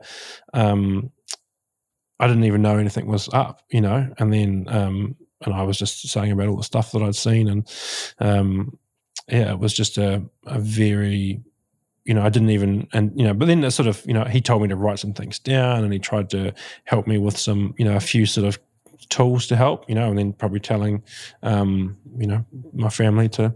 You know, these are things that could help. And it was he was great. Like it was, the stuff that he said that day to me probably allowed that event not to really like be quite a big significant thing in my life, which it is a significant event. But like on the podcast, I've interviewed a lady that was caught in the building that I was in helping, you know, so our stories are from the other side. She was trapped and she got freed. I didn't free her, but someone else did.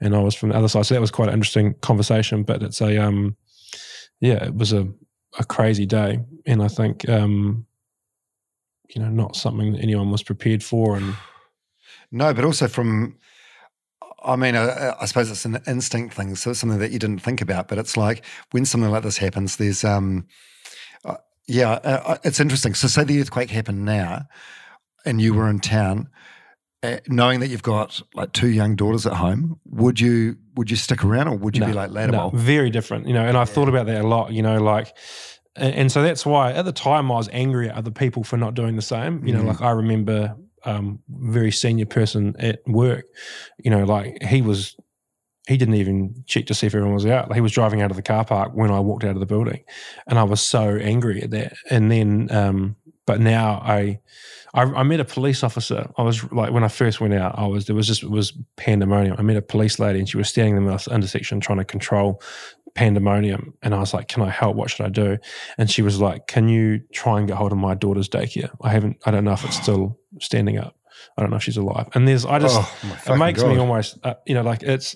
I suppose you can look at it through a different lens now. Because now, you know, like she was just out. She was trying to help everyone else do her job. Yeah, and then she failed to do her job as a mum. Yeah, and so like absolutely, got the guilt. Yeah, you know, like so absolutely now, like there was not an ounce of me that would, you know, begrudge anyone then, for whatever. For everyone, it's, you know, it was purely survival, you know, and I was very lucky that I'd spoken to Mum, who'd spoken to my sister and my grandparents. I was with Sally because we worked together.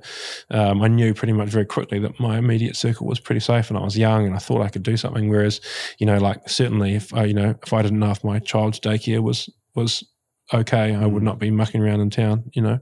Yeah. So a different thing, but you know, again, one of those things that I'm glad we got to be part of it in a weird way, because it helps people, you know, I'm better because of it. So, just one of those, the challenge we have, I think now is most bad things you go through at some stage in your life, you can look back and see a good part of it, recognize that you're better off now because of, for whatever reason. The challenge is trying to see that at the time. Well, often it's impossible, isn't it? Yeah, it is. And you mentioned Gilbert Enoka before. I heard Ross Taylor on a podcast maybe a couple of months ago. He put a book out, and when he was going through that captaincy thing, I can't remember. I'm not huge on cricket, but I think he was captain. And then he was unceremoniously dumped for Brendan McCullum, and it was a big public thing, and it was embarrassing and humiliating. But he couldn't do anything about it. And Gilbert Enoka said to him at the time, "Ross, just remember, at the end of your career, this will be a good chapter in a book." And I suppose what he was saying is, right now it might feel like the end of the world or this is all-consuming, but at the end of the day, it's like 4 good pages that's going to help sell a book. Yeah. It's not going to define you. Yeah. It's one chapter of the whole massive Ross Taylor story. Yeah, totally. And I think that too often we ignore those parts, and just try to gloss over the good stuff to the good stuff. But I think that if you can try and maybe not, I can't say you're going to go through an earthquake or an accident or whatever it is, or losing someone and just say, hey, this is going to be great one day. But I think that if you can, approach challenging situations with the mindset that, you can learn something from this, that maybe that's more productive than going into it thinking that this is going to ruin me. Yeah. Absolutely, 100%. Yeah, Nikki Kay, the former National Party deputy leader, I had her on the podcast and we talked in quite a bit of detail about her breast cancer, and she said it's the most harrowing, horrific thing she went through, but it's also the best thing. And I asked her to elaborate, and she said, it just like brought her closer, it sort of brought her closer with relationships that were already close, but I suppose when something like that happens, people let their guard down and say things that otherwise they wouldn't say. So so the breast cancer took away a lot of stuff, but it also brought in a lot of stuff as well. And I suppose it's just being able to see that. Yeah, and you reflect and you look back on it and you realise that, good things came of it. And what was the good that you got from Christchurch? Again, I think it's the same sort of thing, and it's hard to say that earthquake was a good thing at all, but I think that, there's the things, the skills and traits that you develop after seeing the stuff that happens grows you as a human, and a lot of people go through things, and I think that if you can, it doesn't have to define your life in a negative way. It can be, when I talk about, overcoming obstacles and challenges is becomes a bit of armor you get to wear that you take forward with you, and if you think about that as another bit of armor on you, to cover you, it's a whether it's a skill set or a trait or a experience you now have to help yourself conquer further challenges, see life differently, appreciate things differently, enjoy the moment, enjoy the things you do have. All that stuff's positive. And I think that comes sometimes from dealing with things that aren't always. Yeah. Were you, and I know there are heaps of other people as well in Christchurch that did the same as you, ran in rather than running out. Were you ever acknowledged in some sort of public council ceremony, or was there anything like that? I suppose it was all such a crazy time that it was not even a thing, but it's quite I don't know, it's quite a heroic thing. Not just you, but a lot of people did. It was a bizarre. So one of the guys I worked with, I think do you know Dan Mack? He worked at the Danimal. Yeah, Danimal. So him and I ran in together. It was him and I together. We stole hard hats and vests and tools and ran in. We got separated about halfway through, but I spent a bit of time with him, and the only thing that made me, because when we were in the building, it was people that were there was there was no search and rescue people, there was no dogs, there was no tools, there was one fireman and 8 normal random guys, me, and then there were road workers and builders and people just trying to help, and so it was all. And then you just walked off afterwards. You just literally just climbed down the fire truck and we just walked off into this dark city and drove home. And I've never seen anyone from that day. And I went to the 1 year, I don't want to say commemoration, memorial. Right. They had this massive thing in Hagley Park, and I think Prince William was there, and it was quite a big sort of event, and I went along to it. and they started to recognize some people, a lot of like search and rescue people and trained people, and I certainly I didn't want to take away from that, because they did amazing stuff as well, but I didn't see anyone up there that I saw on the day, and it's not anyone's fault, but I've kind of not got over it now, but it doesn't affect me anymore. But at the time I was really upset, because I was like, I saw people literally, nobody's, just random strangers risking their lives, like absolutely, like 100% could have died, and if something had happened, gone left instead of right. Or an aftershock or something. I mean, the numerous things could have happened. And they were nowhere to be seen, nowhere to be heard of, and I've got over it. But at the time, I remember thinking like, I was so disappointed that no one else. I didn't see any of that, and I sort of, had this, because some people I know. A lady in Christchurch did a newspaper article on about the 4th or 5th anniversary, and she had read my story, because I wrote a blog about it. I was just writing blogs at the time, and so I wrote about it, and she read it and was like, holy shit, will you let me share some of it, and in combination with other people? And so they did, and she tried, the other guy in the story, a guy called Michael, got recognised for the things that he did, which is great, and he completely deserves it.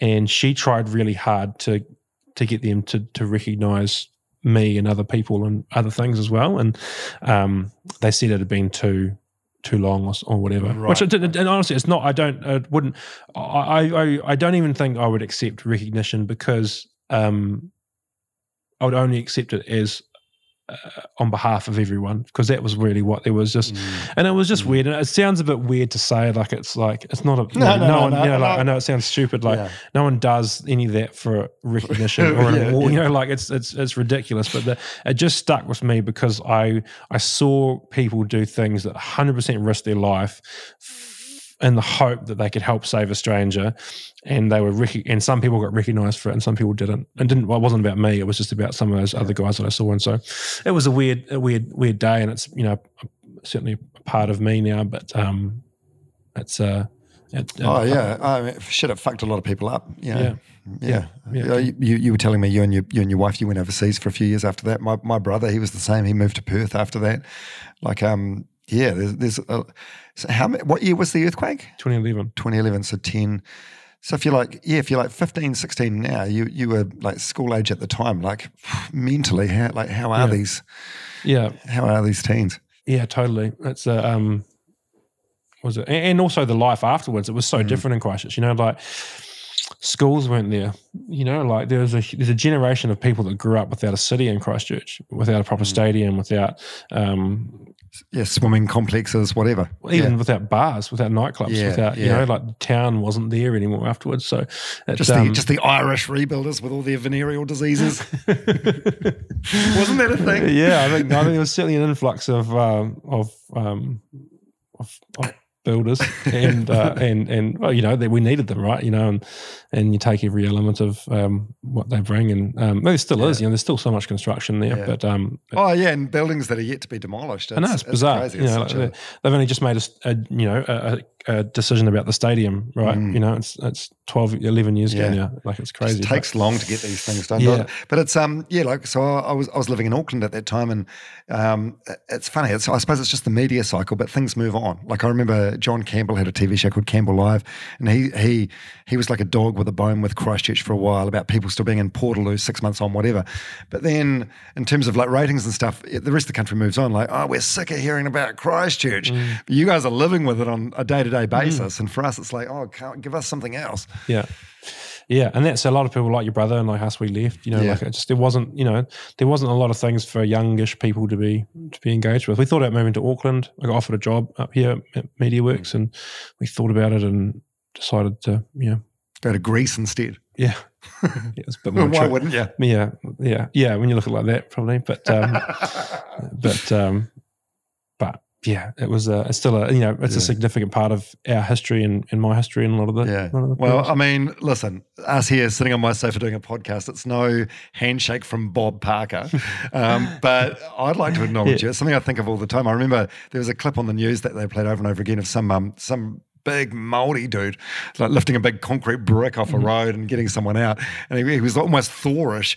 So that was the clip that got played over and over again. But I often think. I thought at the time, and I often think to this day, if I was there, like what sort of character would I be? Would I be a person that runs in, or would I be a person that runs away? And you just don't know until you're in that situation. Yeah.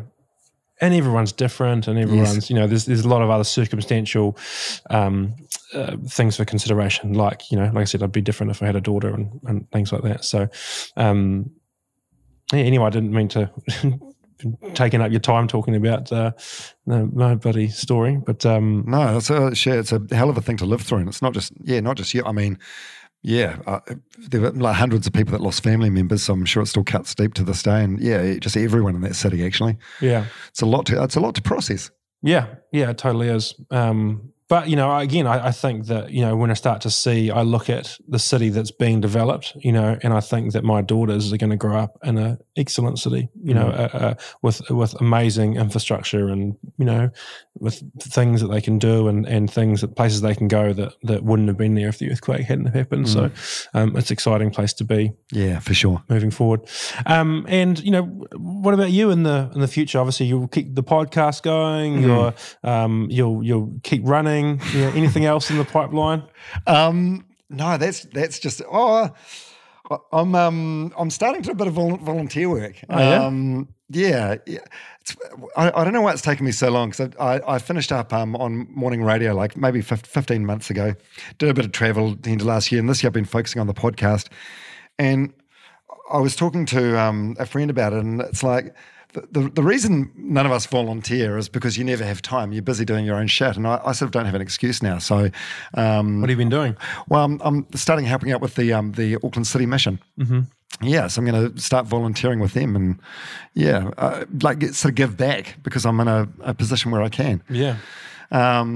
So I've got an induction thing tomorrow. So I can't get the plaudits for it now, but the induction thing's tomorrow. So but I'm really excited about it. Mm-hmm. I'm hoping it'll be like quite a humbling sort of thing.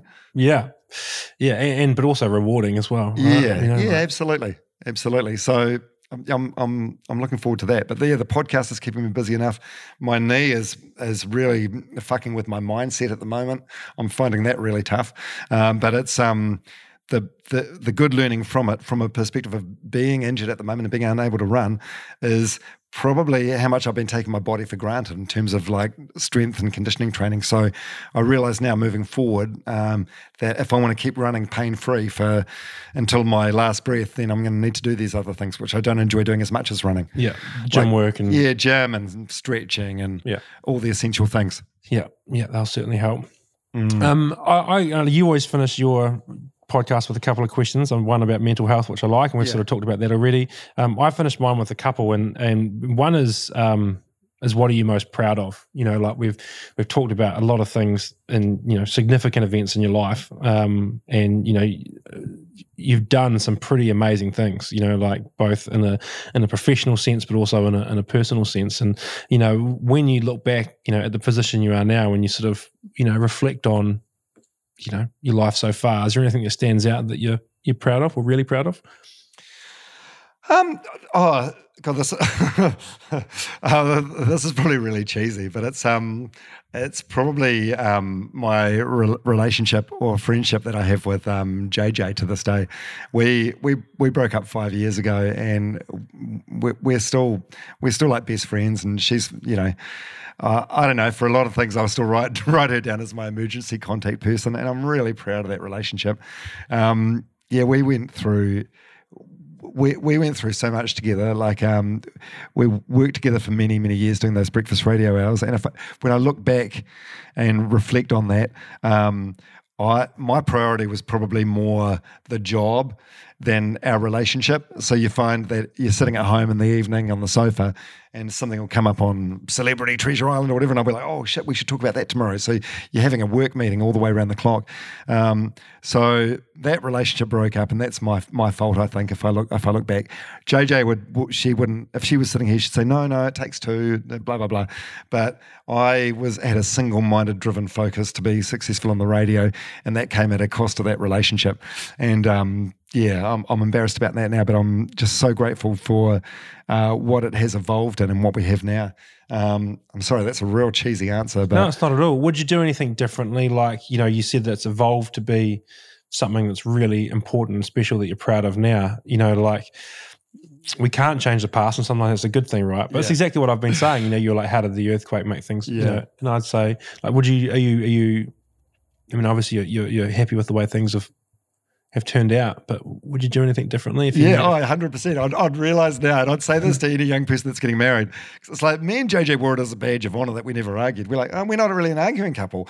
But I think sometimes in relationships you need to probably have like tough discussions. And I've realised now, with the benefit of hindsight, age and wisdom, that like a relationship is like a plant. Like once you get married, that's not like you're standing on the surfboard and you're just cruising into shore. That's when you got to start paddling like a motherfucker and make things work. And you need to constantly work at it. And we just didn't put the work in, and there were some other factors that went on that wore us both down. But for what it is now, to still have her in my life, like I'm so proud of our relationship. Yeah, that's great. That's really cool, and probably unusual. No one understands. But it's like but that's something special you've got, and you can't take that away. I'm always there for her, and she's always there for me, and she does so much for me. And I feel like some days it's like I don't know what value I add to her life, so I just try extra hard. So if I'm going for a long run, I'll drop this dog that's next to me round to her, and I'll always make sure I take her a coffee or a croissant or something. I try and be the best friend that I can be with what I can do. And whenever there's a computer reboot problem, I go around to her and she sorts that out. IT support as well. Yeah, she is. No, she's great. She's wonderful, and I'm incredibly lucky to still have her in my life. That's great to hear. And my last question is what do you wish people knew? What do you wish everyone knew? Like, you've done some things and you've been some places and you've had a hell of a life to date. And, is there some bit of wisdom or knowledge, or it might not be wisdom, it might be entertainment, it might be funny, it might be whatever, but, that you think that if everyone was going to, the whole planet was going to listen to the next 30 seconds of this conversation, what would you say? I don't really know. After years of being in radio, you think I'd be good at being put on the spot and coming out with an answer. This is something I still try and tell myself, actually probably more so now than ever that I'm doing the podcast thing, is just relax, be patient, and trust the process, and everything in life will work out the way it's meant to work out.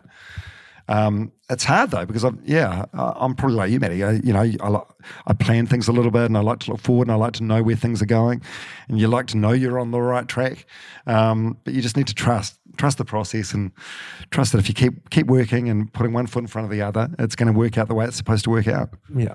Even though sometimes it seems like, how is this part of the course? Didn't sign up for this. Yeah. What is this? Yeah. But I don't know. That's probably a real shit answer. It's not a shit answer at all. You'll be 5 minutes away from the airport in your Uber, and I'll be like, oh, Matty, I've got it. No, I think it is a great answer, and it's kind of like a lot of what we've been talking about. That you just put one foot in front of the other, and it's it's what you did with your radio career, and that worked out fantastic, and it's what you're doing with the podcast now. And if you carry on as you've started, and with the mindset and the sort of work ethic you've got, I've no doubt that in in years to come that your success will only continue in that realm as well. Oh, thanks. I appreciate that. I feel like the only real real attribute I've got is the ability and willingness to work hard. So there's a saying that's used a lot in sport that hard work beats talent when talent doesn't work hard. So I never had any natural talent in radio or anything, but I just worked hard. As we said before, like when the ratings were shit, I'd be like, well, I just got to work harder. And I don't know where that mentality comes from. Probably my parents in some way. I probably need more therapy to peel back the layers on that one. But that's all I've got. But it's served me okay so far in everything I've done.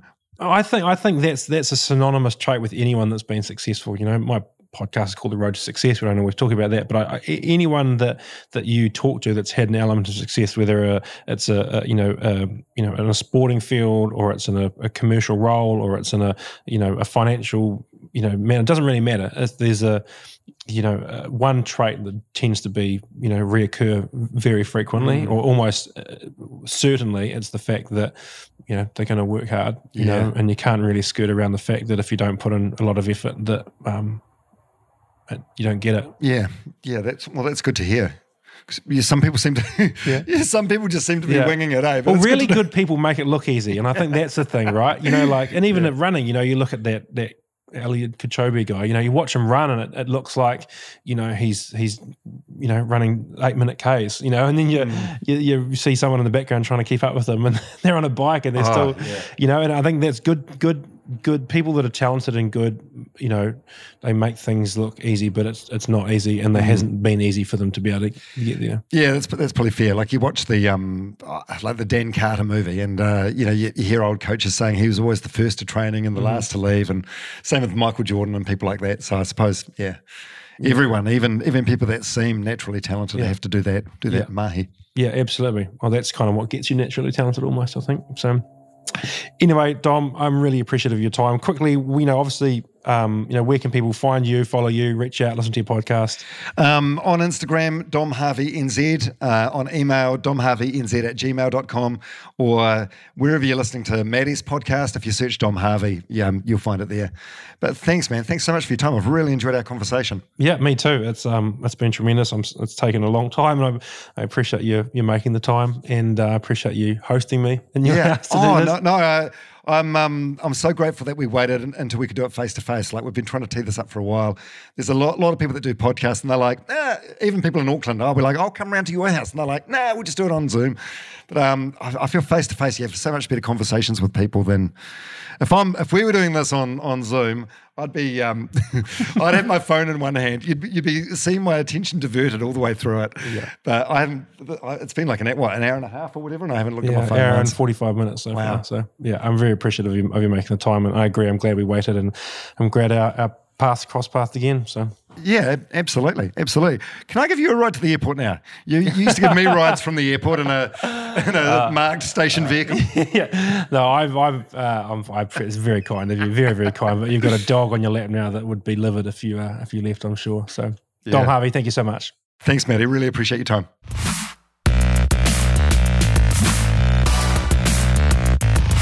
And there we go, Dom Harvey. Man, what a cool guy he is. Such an experienced broadcaster as well. I think he asked me just as many questions as I asked him in there as well. And but such a nice guy, and it was such a cool conversation. I think it's the longest podcast I've ever done. But it was just such an organic conversation, and it's always a sign of a good podcast if it just sort of flows, and it really did. So I'm hugely grateful for Dom for making the time and inviting me into his home. Legitimately, we record that in his living room. So he's really kind and generous with his time. And again, if you haven't checked out his podcast, wherever you're listening to this right now, just head to the search bar and type in Dom Harvey, and you'll find his podcast there as well. So huge thanks to Dom, and a huge thanks as always to you. I literally don't get to have these conversations if people like you don't listen. I love having these conversations, so it means the world to me that you are listening. And I think I've alluded to it a couple of times before, but that cost me money to do this. Obviously the hosting and then getting it edited and making it sound like it does. And I cover the cost of that through my speaking. So Look, if anyone that you know, an organisation, team, event, conference that's coming up that needs a speaker, then please jump online and check out mattylovell.com. You can find out all the information there, or just flick me a message online and all the usual places, and we can begin to talk about how that might work. Other than that, if you did enjoy today's episode, if you could leave a rating on Spotify or a review on Apple Podcasts, that does help the podcast grow, and again, does mean the world to me. It means I get to have more conversations and I get to do this more often. So you can just tell someone to go and check out the Road to Success podcast, Spotify or Apple, and again, it just helps it grow. So thank you again so much to Dom. Thank you so much to you. Until next time, love ya, see ya, bye.